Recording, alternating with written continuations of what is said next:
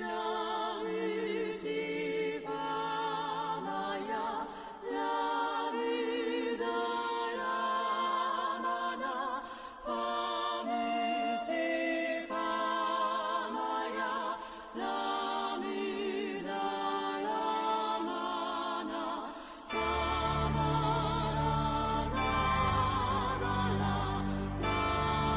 maya samana.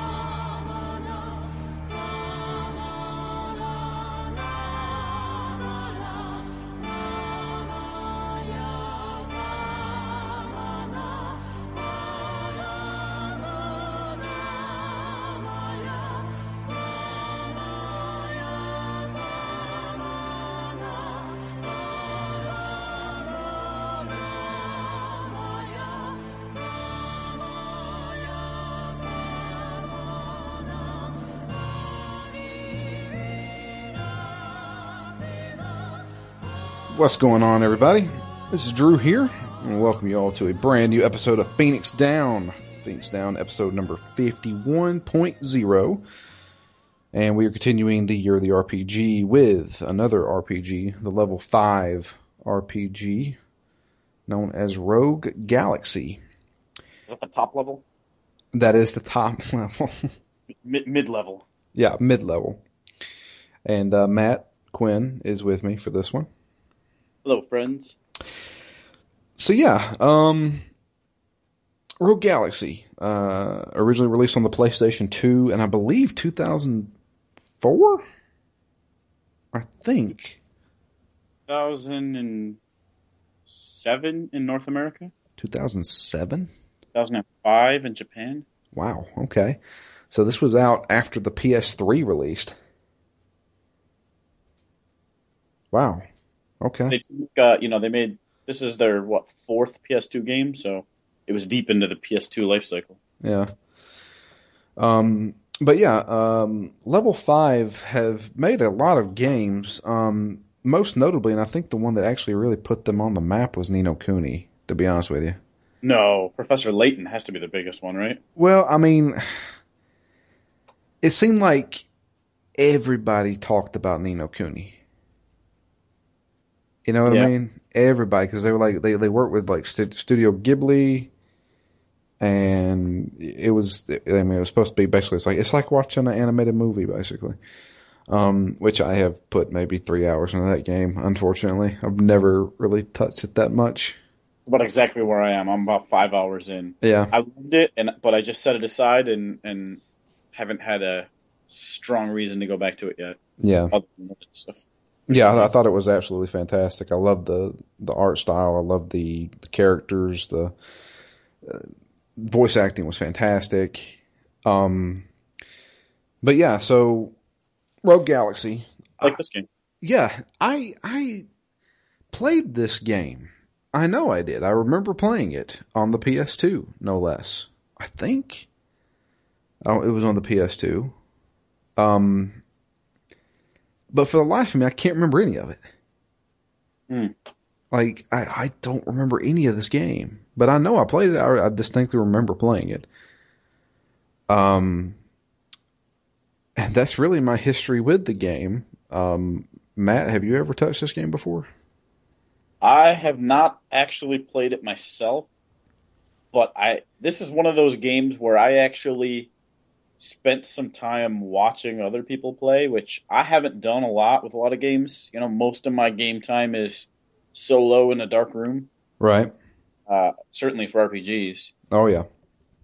But this was one I lived with a guy who was real big into the PS2 and always had a second chair in his room. So, I mean, we were just post-college and grad school, so it wasn't like we weren't living in a fancy apartment, so his bedroom was his own living room as well. And he had two chairs there by his TV, and we spent a lot of time in those chairs watching hockey games and playing Street Fighter. But one of the games that I remember watching him play, not even a ton of, but it made an impression on me because the game is so visual, was Rogue Galaxy. So I never actually played it, but I probably watched a good 4 or 5 hours of it total. Okay. But yeah, for the life of me, I can't remember when I played it or anything really about it. I remember some of the characters, but God, I don't know if I ever beat it. So that was during that was during my I'll put it this way, in my real lifetime, where I had like a full-time job and was out on my own kind of thing. But yeah, I can't remember any of this. Hell, I mean, this game came out whenever I knew you. Wow, that's a fucking statement. That's Yeah. crazy. 'Cause this game feels like it's decades old. I mean, just Yeah. the fact that it's a PS2 game, it's all multiple generations ago. This game is not 10 years old. That is crazy. Yeah. Because me and you were doing podcasts in early 2008. So I think I may have been talking to you on Twitter. That's crazy. That is crazy. So yeah, for the life of me, I thought this game was older than that. I thought it was like 2002, 2004, somewhere around in there. I thought I saw 03 somewhere, but All right, let's figure this out, because I'm going to go to Wikipedia because that's the source of everything. both I got 05 in two different locations for Japanese release. All right, Rogue Galaxy. I'm bringing it up. The game was released in Japan in December of 2005 and North America in January of 2007. Wow. Yeah, that's crazy. I thought this game was a lot older. I am wrong. So yeah. Now, are you saying that because you think it feels older? No, I just, for some reason, I've always known about this game, it seems like. Like, every time I went to a GameStop or something like that, I'd always see it on the shelf and say, that looks like an interesting cover. You know, and I'm like, oh yeah, that game. After I had played it, I was like, oh yeah, that game that I don't remember. I don't know what, I don't know my history with this game. It's weird. It flitted in and out of your life. Yeah. So, but yeah, we're playing it now. Luckily the game is divided into chapters, so it's pretty easy to gauge where to go from where we are, kind of thing. But the game is a action role-playing game. So unlike a lot of the turn-based role-playing games that most people recognize when you say JRPG, this one is you move around, you would have an attack button, you have multiple attack buttons. You can jump, you can dodge, stuff like that. And the battles are kind of like random encounters, so you'll be running around the world and all of a sudden it'll pop up warning and then you're in a battle. Not much of a warning. No. And it's, it seems a little glitched sometimes when it wants to pop up random battles. I'll do a random battle and finish it, and as soon as the result screen has gone away, I get another warning. And I'm like, wow, really? And it's whenever I'm wanting to go somewhere. If I'm wanting to grind, I can't find a battle anywhere, it seems like.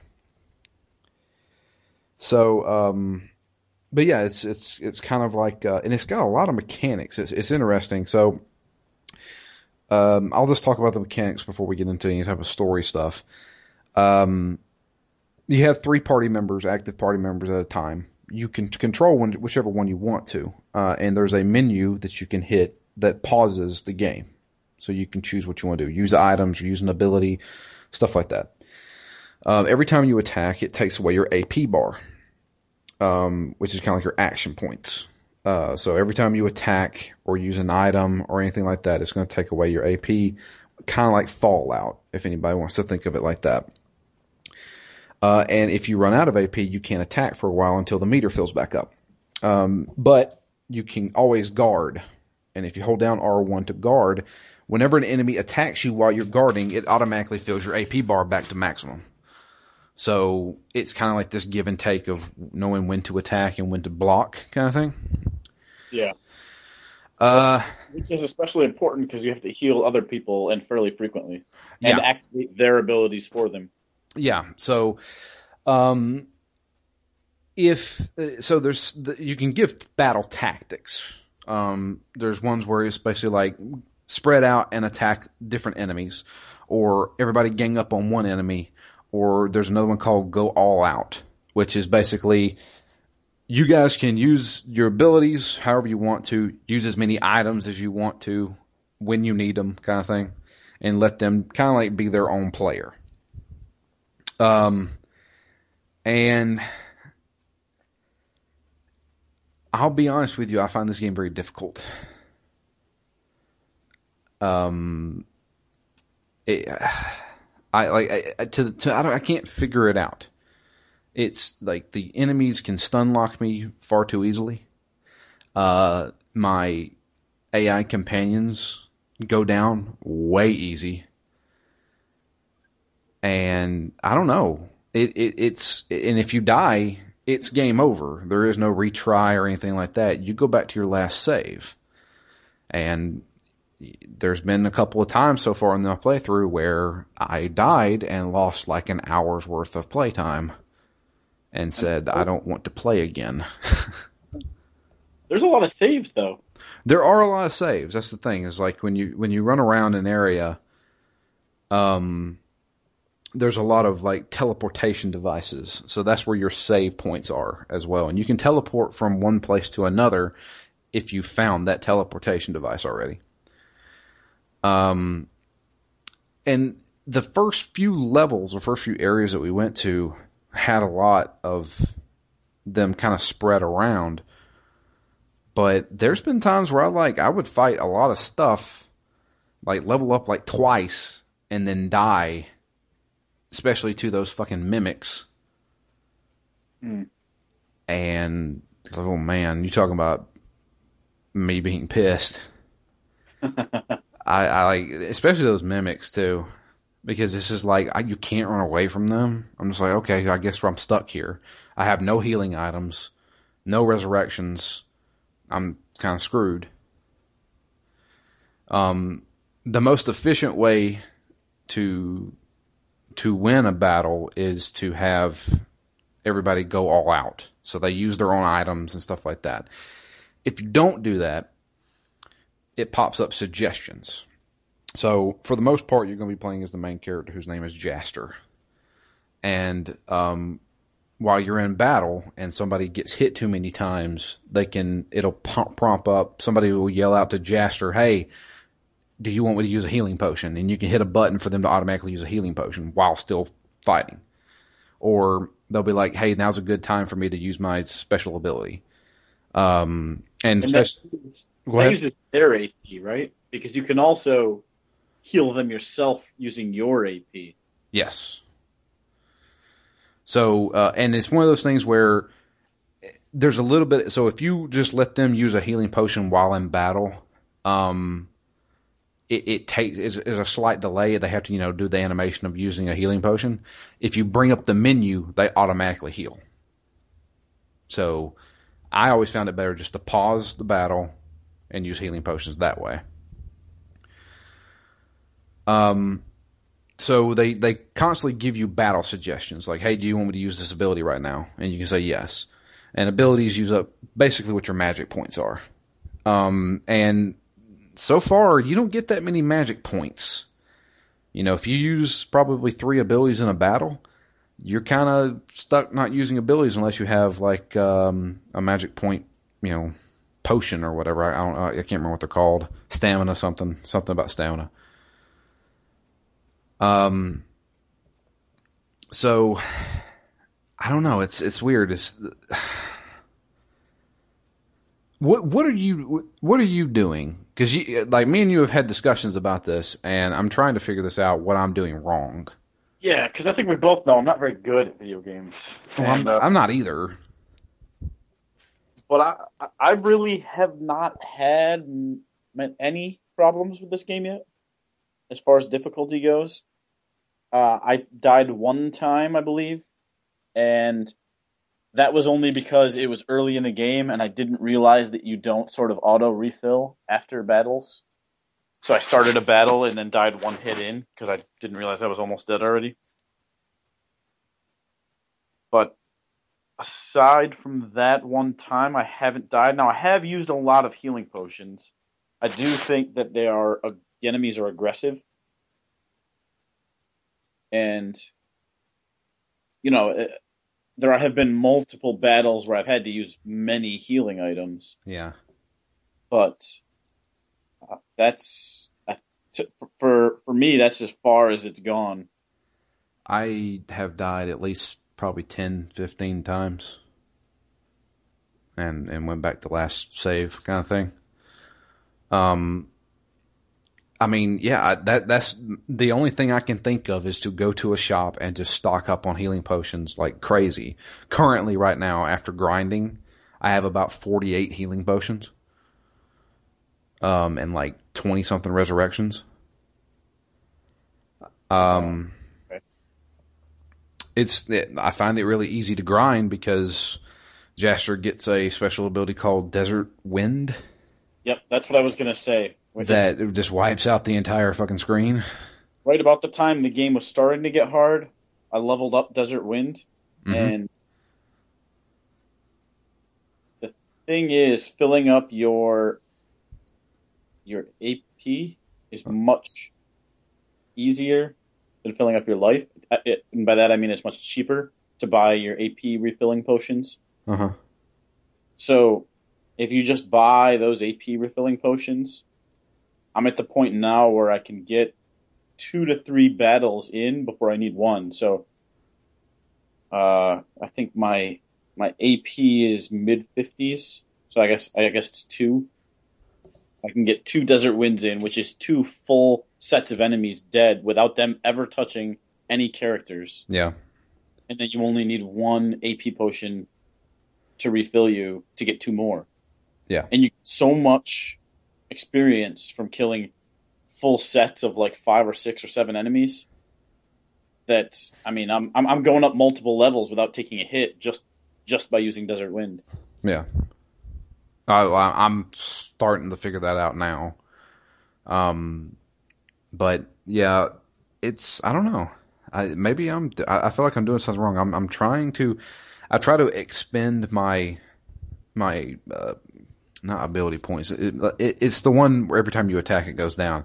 I expend that and then block and then just try to stab again in a lot of the battles. And I use some abilities. Like I've got a lot of abilities for Jaster. I don't know. I feel like I'm doing something wrong.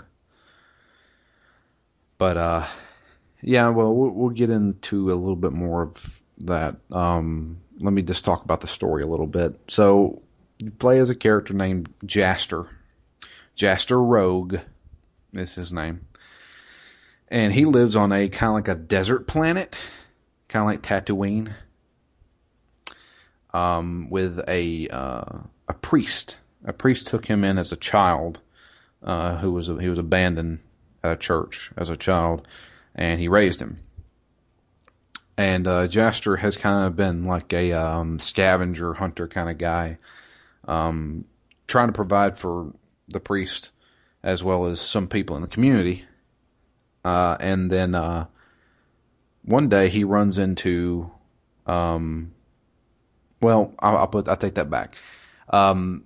The village that he lives in gets attacked by a giant monster and multiple monsters.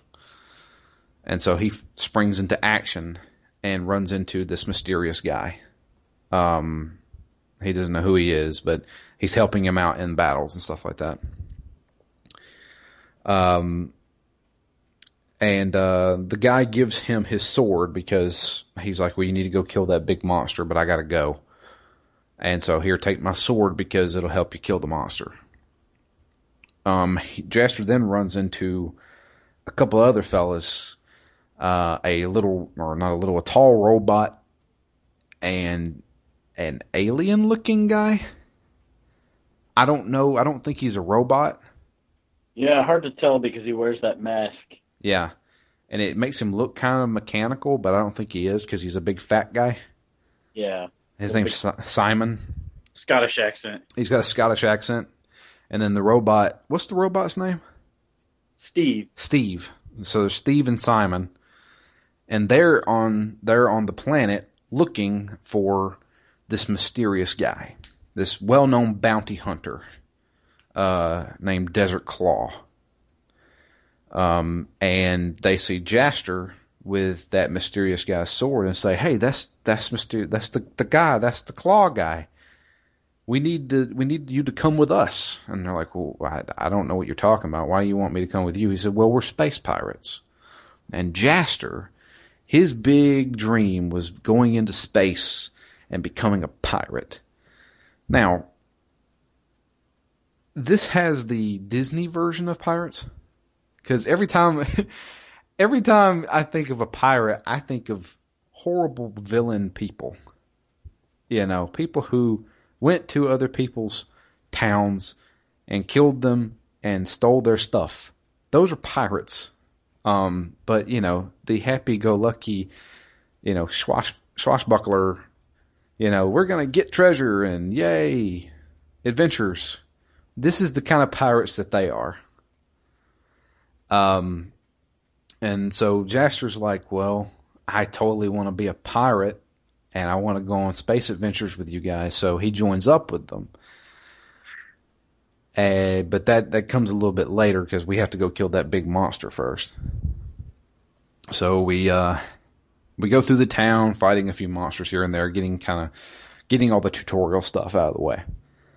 And we finally make it to the giant monster. And the boss battles in this game require a little bit of finesse. They require more than just mashing on the button and, you know, just using abilities and stuff like that. And so Simon, the little alien guy, he gives us a special kind of gun. A gun that creates platforms, which allows us to create platforms to jump up on the monster's back and then attack its weak spot. Needless to say, this boss fight wasn't that difficult. It's basically like the tutorial boss. We take it down, and there's like another mechanic involved in the game where you basically are a monster hunter or a bounty hunter, and you get bounties on different types of monsters. And if you kill a big one, then you can basically turn it into the monster hunting committee or whatever, and you go up ranks, you know, ranking of the best bounty hunters in the galaxy. So we take that one out, and that brings us up a rank, and then they give us a bunch of other objectives that we can do to get more ranks. So they tell him that, hey, we're space pirates, and we want you to join us because we've been looking for you. And they think we're this mysterious guy who is also known as Desert Claw, this well-known bounty hunter. So Jaster's like, well, I'm going to use this opportunity to say yeah. So he decides to travel to their pirate ship, which is out in the middle of the desert. We don't know why exactly they parked out in the middle of the desert. We do find out later. But we get this crazy cutscene. That's like basically the title intro, where these gigantic like sandworms come up out of tremors, basically giant tremors. I'm talking like as big as buildings, come up out of the ground and is trying to eat Jaster. And the pirates take off. They're like, sorry, good luck. And Jaster's like, what the fuck? You guys just gonna leave me here? And then he's trying to run from them and stuff like that. And he finally gets picked up by a girl who came off of the pirate ship on a on kind of like a speeder bike. Mm-hmm. And she takes him back up to the ship, and they take off, go into the galaxy. And that's cool. Yeah, and they pops up, you know, Rogue Galaxy. That was kind of like the late title card kind of sequence. Immediately, the art style mixed with the kind of like kid-friendly characters, very colorful characters. You know, you got this alien guy with a Scottish accent. You got this really proper sounding android walking around. You know, it gives off this. It really reminds me of Star Wars a lot. Yeah. And because there's old relic stuff mixed in with futuristic space exploration stuff. And it really gives off like this kind of like epic Studio Ghibli kind of movie. Which that's what Level 5 does. Great. Yeah, especially for its time, for being a PS2 game. You know, Yeah. with Ni no Kuni, you'd expect a little bit more of, not even presentation values, just nuance to it because it's so much newer. But for how old this game is, it's pretty gorgeous, I think. Yeah.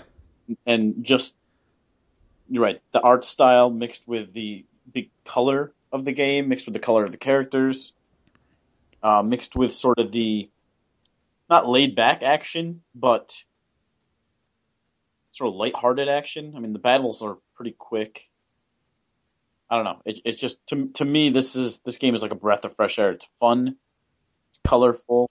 It's the kind of game that I imagine the characters have smiles, and I'm smiling when I'm playing it. I'm enjoying it so far. Yeah. That's one thing I have to give it is the presentation is top notch. I really enjoy the look, the characters, stuff like that. Granted, we see later on, it feels a little rushed with its characters and its story. Mm-hmm. To me. So, I mean, we might as well just get into the story a little bit because a lot of the stuff is in cutscenes. I mean, there's a whole chapter that's basically just a cutscene. Or most of it's a cutscene.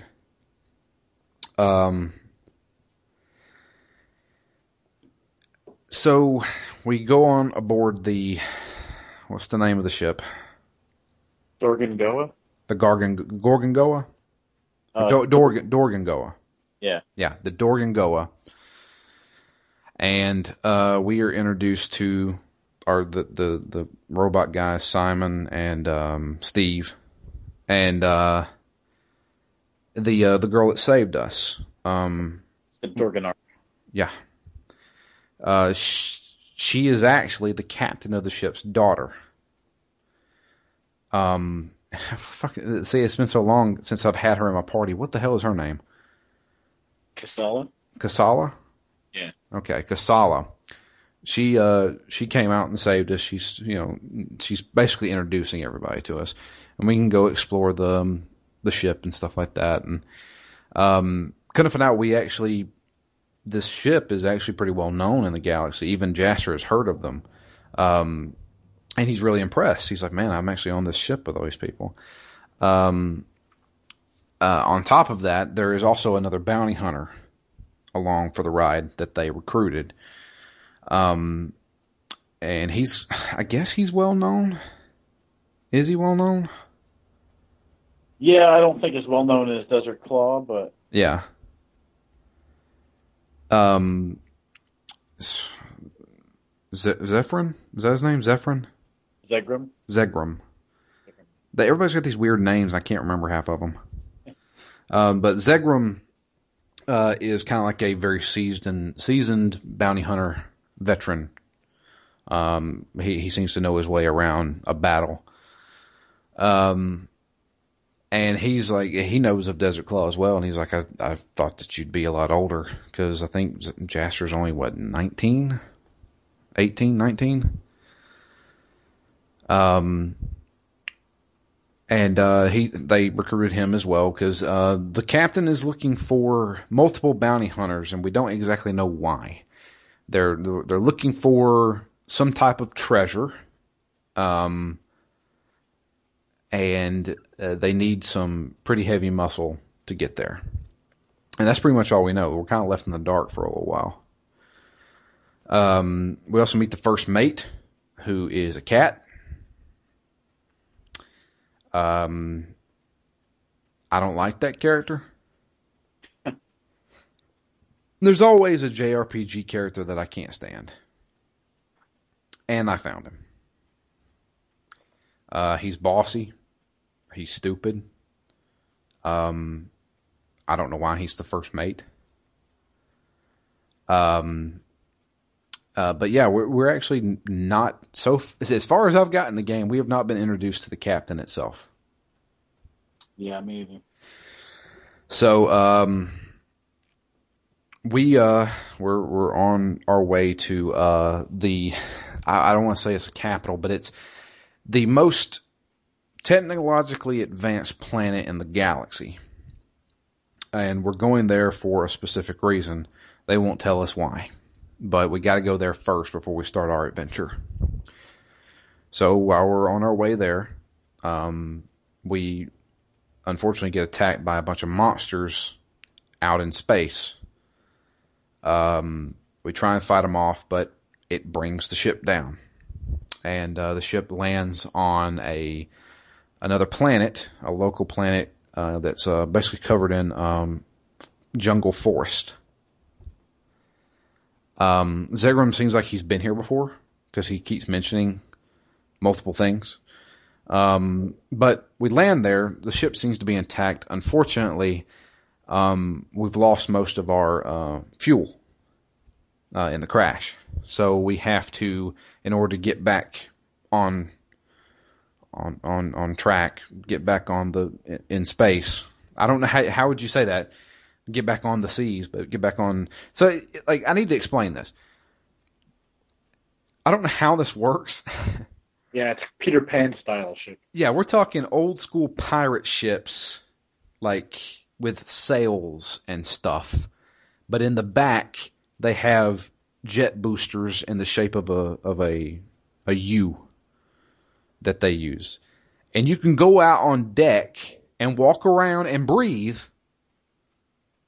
and you're basically standing outside in space. I don't know how it works. Magic. Who knows? Force fields. So, but we need more fuel to get us back into space. It's a little awkwardly convenient that being a jungle planet, there's no fuel sitting around, but this just happens to be a planet where they mine the fruits that they make the fuel out of. Yeah. That's a bit convenient. Well, it's a video game. So we get the bright idea, or Zegram gets the bright idea of saying, let's go look around the forest. There is a special type of plant that creates the fuel, basically. The fruit can be used to make the fuel, so we need to gather some of that fruit. So we run around this jungle planet, and we can't find the fruit anywhere. We do run into some natives of the planet who don't take kindly to us at all. And these are kind of like tribal people. They use spears and wear voodoo masks and stuff like that. And here we are with space equipment on and blasters and, laser swords and shit. So, but there's a reason why they're like that. Because there's been people who have crashed here before. But we continue on through the jungle area, and we're looking for these people because maybe they know where the plant is that we can get the fuel from. And this is where the game you start seeing the structure of the game itself. So each planet is going to be an area where you're going to meet multiple people, probably get some story bits, but not overarching story bits. You know what I mean? They're spiced in there very little. So we meet with some of these people, these tribal people. The first few we actually run into are people who have been banished from the tribe itself. And they've been banished because they kind of embrace technology. They know that there's technology out there. They've met people who have this technology, and they want to use it to advance their society. The tribesman and the elder refuses to use any of this technology. Looks at it as like it's witchcraft or something, and it's forbidden. And so they banish these guys, and we run into these guys who kind of help us out. They repair a gun for us. They create bombs and stuff like that using technology.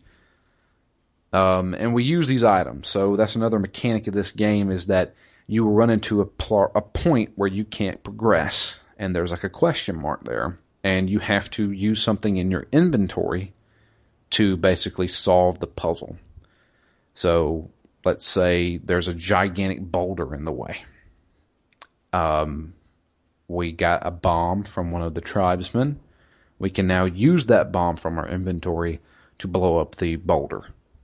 So, which I think would be a lot cooler if there were options, like multiple ways that you could figure out how to get past it as if it were a puzzle. In this case, it's not a puzzle, it's just like a stage gate. yeah, especially go get a key. You get your key to pass, but it's not, there's nothing to figure out. Just keep progressing. Yeah. So, and there's like we get a special power glove that lets us lift heavy things. There's the bomb. There's the freeze gun, which actually comes in handy. The freeze gun was originally broken. We took it to a guy who fixed it. Now we can freeze a waterfall, and then we can climb up it, so we can reach farther. But eventually we run into the town itself, the tribesman's town, and they won't let us in. So we decide we're going to try and find an alternate route, hopefully find somebody that will help us out. And we run into a young woman and a little girl. I say it's a little girl. These games, and I want to marry this person that looks like they're 16. She doesn't even look 16. We meet a woman named Lilica. And she is there with her sister. And she's talking to her about basically trying to save the tribe. And we don't really get the whole gist of it. All we can figure out is that they're going to have to sacrifice her to a god to make sure that the tribe is saved. And Lilica doesn't really feel good about that, but it's for the best of the tribe. And so we don't really know how to react to that, but they get attacked by some monsters. We fight those monsters off and save Lilica and her sister. And Lilica then says, well, you guys are good in my eyes. You guys can come into the village. Allow us to go into the village. Then we get more story. Story being, there's an illness going around. Something to do with this tainted fruit that keeps popping up. And it gets the tribesmen sick. They eventually die. And they say it's because they have angered the sun god. Or the star god. It's a star god, excuse me. And so every once in a while they have to make a sacrifice to this god to keep the forbidden fruit from popping back up and killing people. So they have decided, the elder has decided that they're going to sacrifice Lilica's sister. Lilica's sister is blind. We find that out. She can't see because she was attacked by a monster years ago. And the monster got away. And Lilica kind of holds herself responsible for it.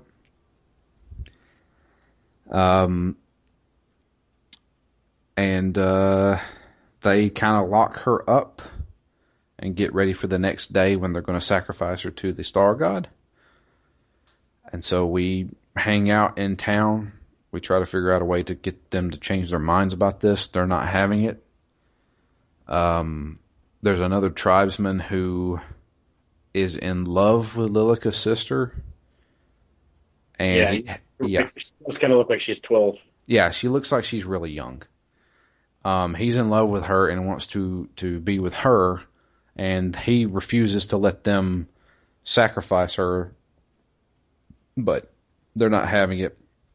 They remove him, and they then proceed to take her to where she needs to be sacrificed. Lilica will be taking her there. We follow suit. And before we get to the boss, I should explain who we had in our party. It was Jaster, Zingram, and Captain's daughter. What's her name again? Silica? Casala. Say it again. Casala. Sala. With a K. Casala. Kasala. Okay, Kasala. Jesus. Can't remember these characters' names. I only can because I'm looking at them. Yeah. So Zingram actually wanders off somewhere. We don't know where he went. And we're on our way to stop them from sacrificing the girl. But we see a cutscene where he is actually talking on a communicator to somebody, we don't know who, in a very menacing way, talking about how everything's going according to plan. There's an issue, though. We got stuck on a planet, but we'll be there soon, kind of thing. And we're like, oh, boy. Sounds like treachery is afoot. Yeah, betrayal. Mm-hmm. So we go to where they're getting ready to sacrifice. And we confront Lilica and say, this is wrong. We shouldn't be doing this. And here comes the Star God. Star God is like this gigantic spider. And Lilica remembers it from back when she was a child, and that's the same monster that attacked them when they were younger and blinded her sister. So she decides, I'm taking this fucker out. And so we have a boss fight. So it's Zingram still hasn't shown back up yet. So we have a boss fight with our new party member.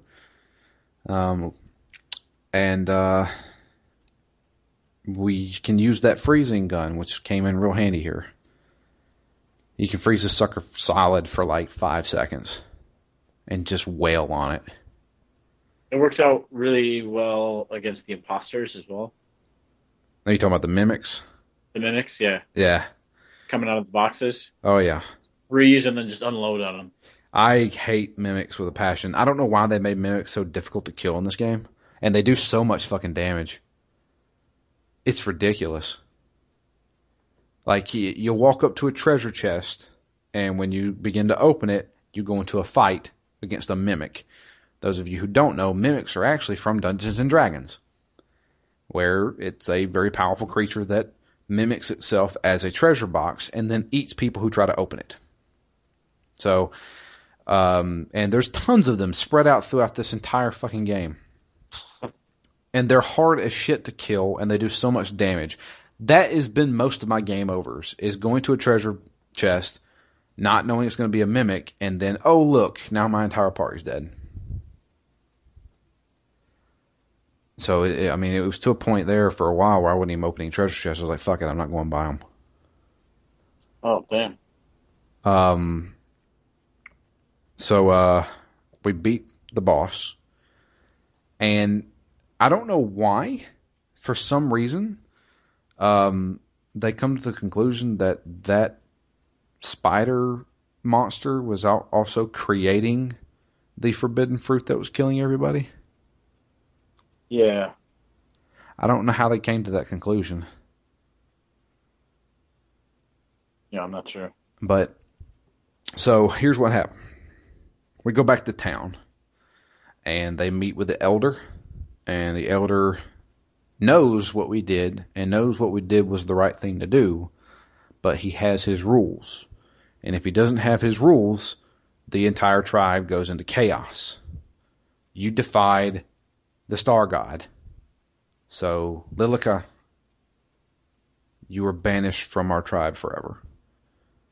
So Lilica's like, alright, fuck y'all. Did he say forever? What's that? Did he say forever? I don't know if he said forever. I don't know. Maybe. Because I knew at one point, maybe after they left, he said, just go do what you have to do and then come back and save us. I don't remember that. I know that she was talking to the guy who's in love with her sister, and he was like, come back and see us again. And she's like, I will. I remember her saying that because he appoints the guy as the leader of the guards now. Because she was the leader of the guards. So she decides to join us on our merry little pirate brigade. And we run back. Well, Zengrim shows back up right after we killed the boss, and is like, "Hey, I found some of that fruit we need to make fuel." And he's like, "That's what I've been doing this entire time." Yeah, leaving you to die at the hands of the Star God. Yeah. So we got everything in order. We got a new party member. We jump back on the ship, and we take off. We're going back. We're still on track for the very technologically advanced city. We finally get a little bit more from the first mate. He's saying the reason why we're going there is because, well, our docking pass has basically expired. It's been expired for a few months now, and we have to go back to the capital. I'll just call it the capital because fuck it, it's like the capital. We have to go back to the capital planet to renew our license. Even space pirates need licenses. So we go to the planet. What's the you remember the planet's name? Zerard? Zerard. There you go. And Person than a planet, but okay. yeah. We go to Zerard, land there. They allow us to land. They allow people with expired passes to land there for a few days to get everything in order. And we go into the big city. This is a gigantic city. And Lilica wants to join us. So Lilica comes with us. And Simon, the little alien guy. And Jaster. So everybody else is staying on board the ship. And we go into the city to go get our license renewed. We go to the license office. And there is a woman there working the desk. When we talk to her, she says that we can't reissue license right now. You'll have to come back later. And we're like, why? And because, well, there's some major stuff going on. Come to find out, there was a explosion, almost like a terrorist attack that took place in the city. And they had to put everything on lockdown. And it's from the what was the name of the villains of this game, the ones that we keep hearing about during the war? Oh, shit. I can't remember. So there's like two warring factions. And they're kind of in the midst of a war right now, but it's kind of spread out. One of them was the Draxian Empire. The Draxian Empire, yeah. The Draxians are attacking and starting a war, basically. And they believe that a Draxian terrorist attack had happened, and they have everything on lockdown. And Lilica is not having any of this. She's like, "This is bullshit," kind of thing. She's throwing a fit, and like, we want our fucking license, and we demand to have it now. So she calls the guards on us, and the guards arrest us for being terrorists. Based on the word of a pop idol who's working behind a desk. Yeah, so there's a pop idol. So that was the girl, what was her name, Mio or something like that? Something like that. She, while we were talking to her, two of these dumb guards, these dim-witted guards come up and are like, "I want to get your autograph. I want to have your picture taken with me," and stuff like that. And we're like, "Who the fuck is this person?" She's like a pop idol or something like that, and she's also working the front desk of a licensing office. Yeah, I don't get that at all. And these guys are absolutely in love with her. And so when she freaks out, so when Lilica freaks out, she starts freaking out, saying that these guys are terrorists, and they just arrest us because she's a pop idol and they believe her. And they throw us in prison. So, we're stuck in prison. We run into, this warden who seems really evil. And comically evil. And we keep giving him lip, and he's like, "Throw him in the worst cell," basically. And he puts us in level 4, which is like the worst level you can be in the prison. And throws us in jail. And kind of find out he's actually doing experiments on the, we get this throughout the prison area, in small cutscenes and stuff like that. But he's doing experiments on the prisoners. I don't exactly know what yet because I haven't got there. But he's torturing them and trying to turn them into something. But we're able to get out of our cell because there is another inmate in there with us who looks like a cat. He has a hood on, but he's a talking cat. And he's there, and he's like, I'm getting out. I don't know about you guys. And he has two guys dressed up as guards who open the door for us. And he's like, if you guys want to get out, you can. Otherwise, I'm leaving. So we leave, and we have to make our way up to the first level of the prison while fighting off a bunch of monsters, because monsters are just running around this prison. At that point in the game with the cat, I got another Star Wars vibe. Okay. I felt like he was definitely rocking the Jedi robe. Yeah. He had the Jedi robe. You couldn't see his face, but you could see his nose, and it looked like a cat nose and mouth. It's so weird and dumb. It's just so Japanese. That's the thing. It's like we're watching Dragon Ball Z, and there's these characters that one's a cat because.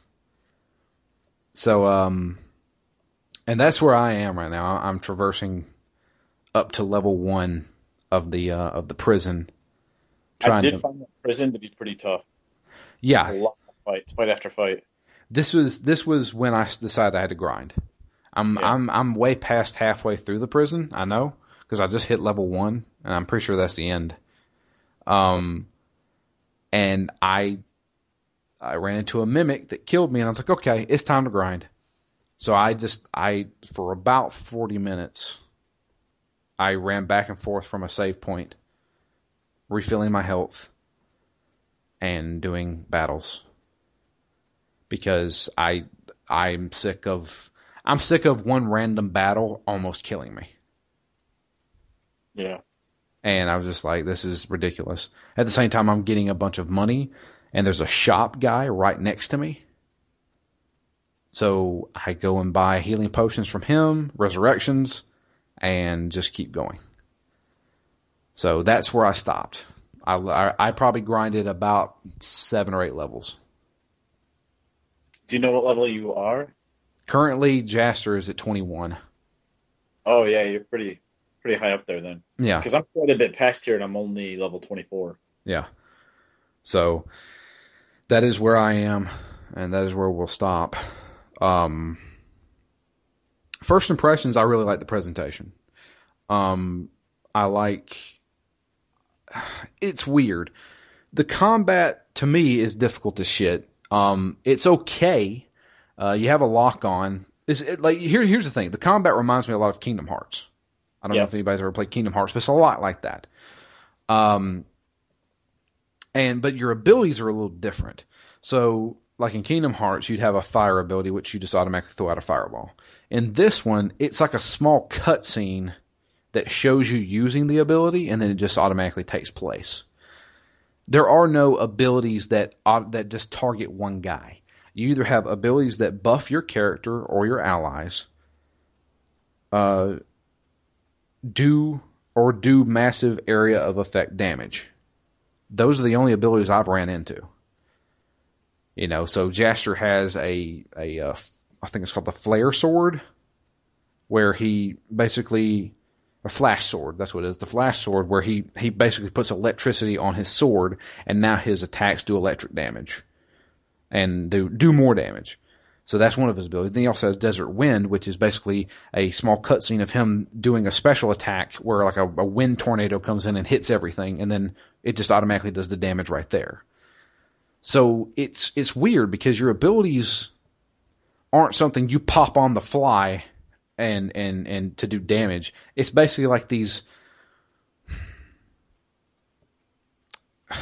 battle altering abilities. And every character has those. I know Simon's got the one where it's like the rocket barrage, where he just basically shoots a whole bunch of rockets in the air and they all come down on guys. Yep. And that's one of his area effects ones. And then he's got some that are just, and this is all done through a skill tree that's really weird. Yeah. So the skill tree, if you think of it, it's a lot like Final Fantasy X, where there's different paths you can go down. Yeah. And in order to unlock a skill, you have to have items to put into slots. So items could be something you can purchase. It can be something you can get off of killing an enemy, or it can be something that you find in a treasure chest.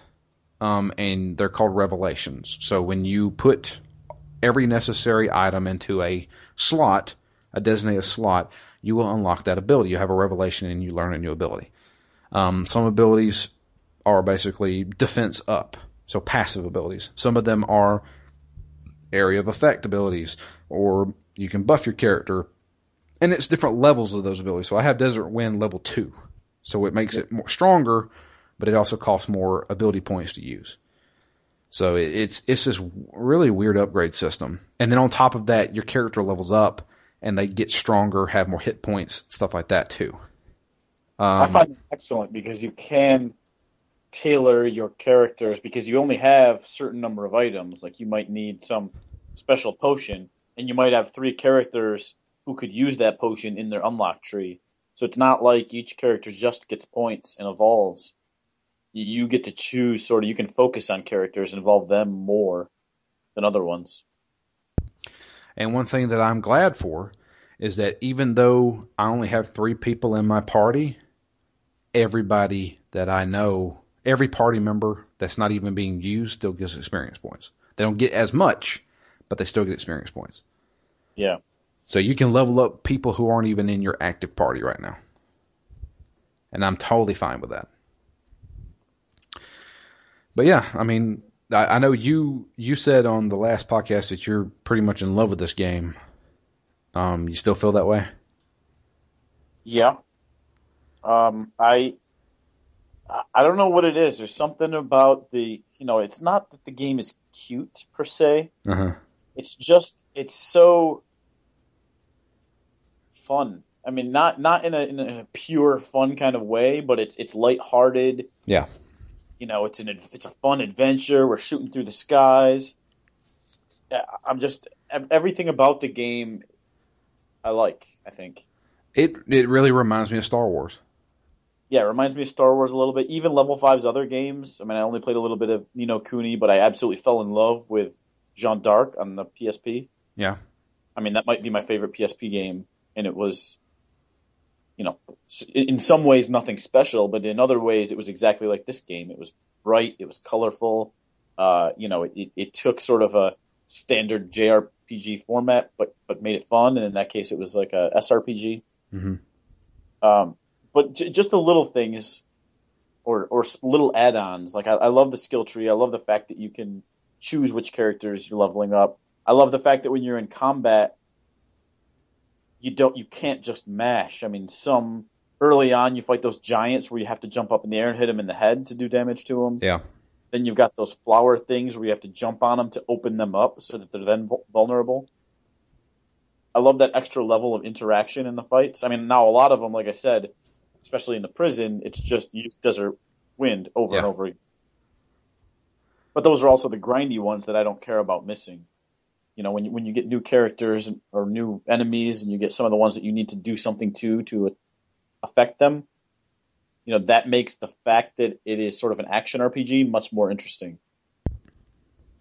I certainly love your standard turn-based RPG as well, but this is another thing where, I mean, they can both be very good, but which one's more fun and engaging? It's usually going to be this is more higher tempo, it's quicker, it's faster, and to me that pairs really well with the themes of the game, and as well as the color palette, art style, and all that, and all of it seems to gel really well to me for a nice package. Cool. I mean, I feel the same way. I think a little bit Titan AE almost. Yeah, I mean, it feels like a Disney movie for teenagers. Because their characters, they say "damn it" and "what the hell's going on" and stuff like that. So you wouldn't see this from a PG movie, but it feels like a Disney movie that took place in the 80s. You know what I mean? If that makes any sense. Because it's not overly violent. The characters are kind of cutesy, I would say. You know, you got these charming fucking characters. You got this fat little alien guy who, talks with a Scottish accent. Reminds me of Mr. Drippy a little bit from Ni no Kuni. And it kind of just oozes charisma. Yeah. Um, Coupled with other things, like it's really hard to get lost in the game. yeah. So for me, that's another thing where, it's almost cut out that level of layer of frustration that some games might have. Yeah, I mean, there's always on the map showing you where you need to go.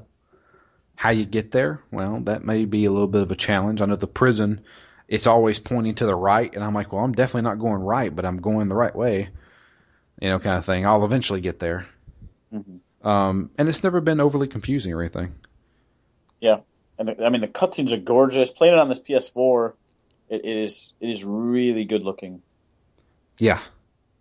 We should mention that we are both playing the PS4 HD remaster of this game. This is actually the first one of those I've played. Do you have any of the other ones? Yeah, I have a couple of other ones, I think. I don't know if I've played any of them. I might actually have Dark Cloud. Yeah. Might be the only other one I have. But, yeah, they've done a real good job. I mean, I said I wish I could widescreen it, but at this point, it doesn't really bother me. Yeah, again, that's how I felt. Right at the beginning, I'm like, oh, that would have taken this to, that would have been the best you could get this game to look, is if they had made it a full, widescreen experience. But to be honest, I thought that for the first hour or two, and then after that, I just don't even notice anymore. Yeah. But yeah, that's pretty much it for this episode. I know that there's a few people out there playing along with us. I did get some advice from a listener who told me to make sure to stock up on healing potions because I believe he is having the same problem I am, which I have done. I have 48 healing potions. I know. I just looked. And I can guarantee you, and those can be expended in 4 battles. No way. Dude. 4 battles? Dude, I'll tell you what. Just use 4 desert winds and you don't get hit once in those 4 battles. This is true, but you got to look at it from my old school perspective of to me, you want to save your magic points for when you got the boss thing. You want to stock up. You want to be ready to use your hard hitting attacks for the bosses and not on these trash battles, Yeah. And that's how I feel. I need to change my mentality because I've actually looked it up. I Google searched Rogue Galaxy difficulty and multiple people have mentioned it. And on forums, most of the time, people are saying, use your fucking abilities. Use them all the time. Yep. That's the only way to beat this game. And it's like, you don't have to always use Desert Wind. Buff your characters, I mean, Zigguram has the drunken sailor ability where he gets drunk and is super strong, and shit like that. So, I mean, you need to buff your characters. You need to use your abilities. What I need to do is now stock up on the magic point refill items. Yeah. Which is easy again because they're cheaper. Yeah. And from from level 5 side of designing the game, I would think it's okay for people to be using all their magic on the regular enemies because the bosses aren't just stronger enemies. Yeah, they're not sponges where you just wail on them. Yeah, so it's not just a matter of buffing yourself and then going to town on them in the same way that you would a minor enemy. Yeah. But so far I'm enjoying it. There's been a couple of times where I'm like, I just lost an hour's worth of progress. And I'd be like, I'm done for the day kind of thing. But no, I mean, it has a lot of charm to it. And to be honest with you, playing this just makes me want to go and finish Ni no Kuni.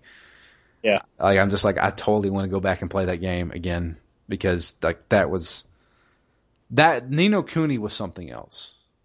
That was one of the things. My ex-girlfriend disliked video games, but when I sat down and played Ni no Kuni and she watched like the first couple hours of it, she was fucking mesmerized by that game. And I was like, that's something special right there. When you got a game that she likes to watch, and I was like, oh, this is great. You know, and it was sad. The beginning part of that game is so fucking sad. Yeah. So I just, I don't know. The one thing that makes me nervous about this game is if it continues just to be, now we're in a new area, and it's a fun, cool, bright new area with different enemies, but all of the issues exist within that area and don't tie into a greater story. Yeah, that's what I was talking about with the structure. Yeah, so far, that's all I've seen. I don't need a deep story, but I do need something to give these people purpose. There's just been area to area. It's going to lose a bit of its charm, I think. Yeah, there's been a few things here and there. Zigram's got something going on. He's obviously talking to somebody in the background, acting very traitory. And we also got a cutscene of what looks like the main villain. He is talking. He's in a big office, and he's overlooking the big city on the the technological planet. And he's there with a secretary or something like that, and he's talking about basically ruling the world. So we get a little bit of that, but so far, that's all we got. You know, rest of it has been like these, contained stories on these planets. And I think a bit of that's okay. Like for Lilica, yeah, there was a bunch of planet isolated stuff on that planet. But it was to give her some context so that she can join our party as more of a character. And, I assume we'll get another couple of characters. Yeah. Before we hit sort of whatever's going to send our party towards its climax. Right. So I don't mind a little bit of this now. I mean, you're still building, you're adding pieces, but here and there. But by the time we hit sort of mid-game, there better be a clear, what are we doing this for? Right. We don't want a Trails of Cold Steel again. Yeah, where that comes like 90% of the game in. But that ending, though, that ending was really good. That was a good ending. I'm really excited for that. That game comes out next week. I know Jay is already playing it, and he told me, you're going to be highly satisfied. I was like, okay. So really good, huh? I think he's had the game for probably about 2 days, 3 days, and he said he's already put like 15 hours into it. Oh, wow. Yeah. Dude, that guy's insane. So he basically hasn't started it yet then. Yeah. He's only 15 hours in. Yeah, true. But, I'm excited for that game. But yeah, I do appreciate everybody listening. We don't have any emails, this week. But if you would like to send us an email, it's, drew@ztgd.com. You can talk to us about Rogue Galaxy if anybody's playing along with us. I know there's a couple people out there who are. And you can also tweet to us. I am at DML Fury. Matt is at REMGS. And the podcast itself is at ZTGD Phoenix Down. I think we've got pretty much everything set up for the next couple games. We're going to finish up Rogue Galaxy. Then we're moving on to Danganronpa 2. And then after that, it's the Halloween episode where we're going to have Eternal Darkness, Sandy's Requiem, back in our midst again. Again. So I'm fully conquered this time. I'm gonna beat this fucking game this time. There is no stopping. And I don't know after that. We haven't thought about that. Probably another RPG of some sorts. Have you? Let me ask you this. Have you been playing any of The Witcher 3? No. Yeah. I started it, but I have not gotten very far into it. Right. Have you made it out of White Orchard yet? Well, I don't even remember. Okay. I doubt it. I know I have not. I've done like 3 quests. And I would like to end this year talking about The Witcher 3. Not doing an entire playthrough of it, but just talking about our experiences with it. I don't know how we could do that. I want to play that game so fucking badly. The problem is that I have Phoenix Down games to do. I have review games to do. We're getting into the season now. I have to review Resident Evil 4 for I don't know how many. How many times have I reviewed Resident Evil 4? But I've got to review it again on the Xbox One. And it's just, there's so many things that pop up, But no, we'll figure something out. I'm sure we will. I want to devote some time to The Witcher 3 because I think there's something spectacular about that game. Because I did do one quest line that was like, this is fucking phenomenal. And it's an early quest line. This where it feels like you're literally hunting something, and it feels like you could have made like a 10-hour game out of this alone. Huh. It's that fucking good. Like it's so good, dude. There's a quest line that starts off with a woman wanting to get her fucking frying pan back. There's a woman who's like, "Hey, can you help me get my frying pan back?" And I'm like, "Okay." And it's in that house right there. I bust into the fucking house. It's a fucking murder mystery. It leads to a fucking murder mystery. And I'm just like, what the hell is this game? And this is just like one contained thing. And there's this huge game. God. I want to play Witcher 3. But first things first. We're gonna finish Rogue Galaxy. Danganronpa 2. I really want to play that. And then Eternal Darkness. After that, we'll see how we feel. Because I kind of want to... I don't want to sit down and do like, I did this in The Witcher 3 each week kind of thing. Yeah. But I want to have a discussion on The Witcher 3. Because we played through both those games. The first one being a bit of a nightmare. A bit rough. Yeah. The second one being not as bad of a nightmare, but very interesting. Yeah, I really like that second Witcher game. Yeah. So I think November and some of December may be something to do with Witcher. I'm not certain. What may end up happening is we do an intermission or we take a couple weeks off just to sit down and say, hey, I want to play some Witcher 3. And then we have a big discussion on it. Because I have both DLCs. I have the fucking physical Gwent cards. I'm a fucking madman, dude. I haven't even played this game. I'm 3 hours into that game.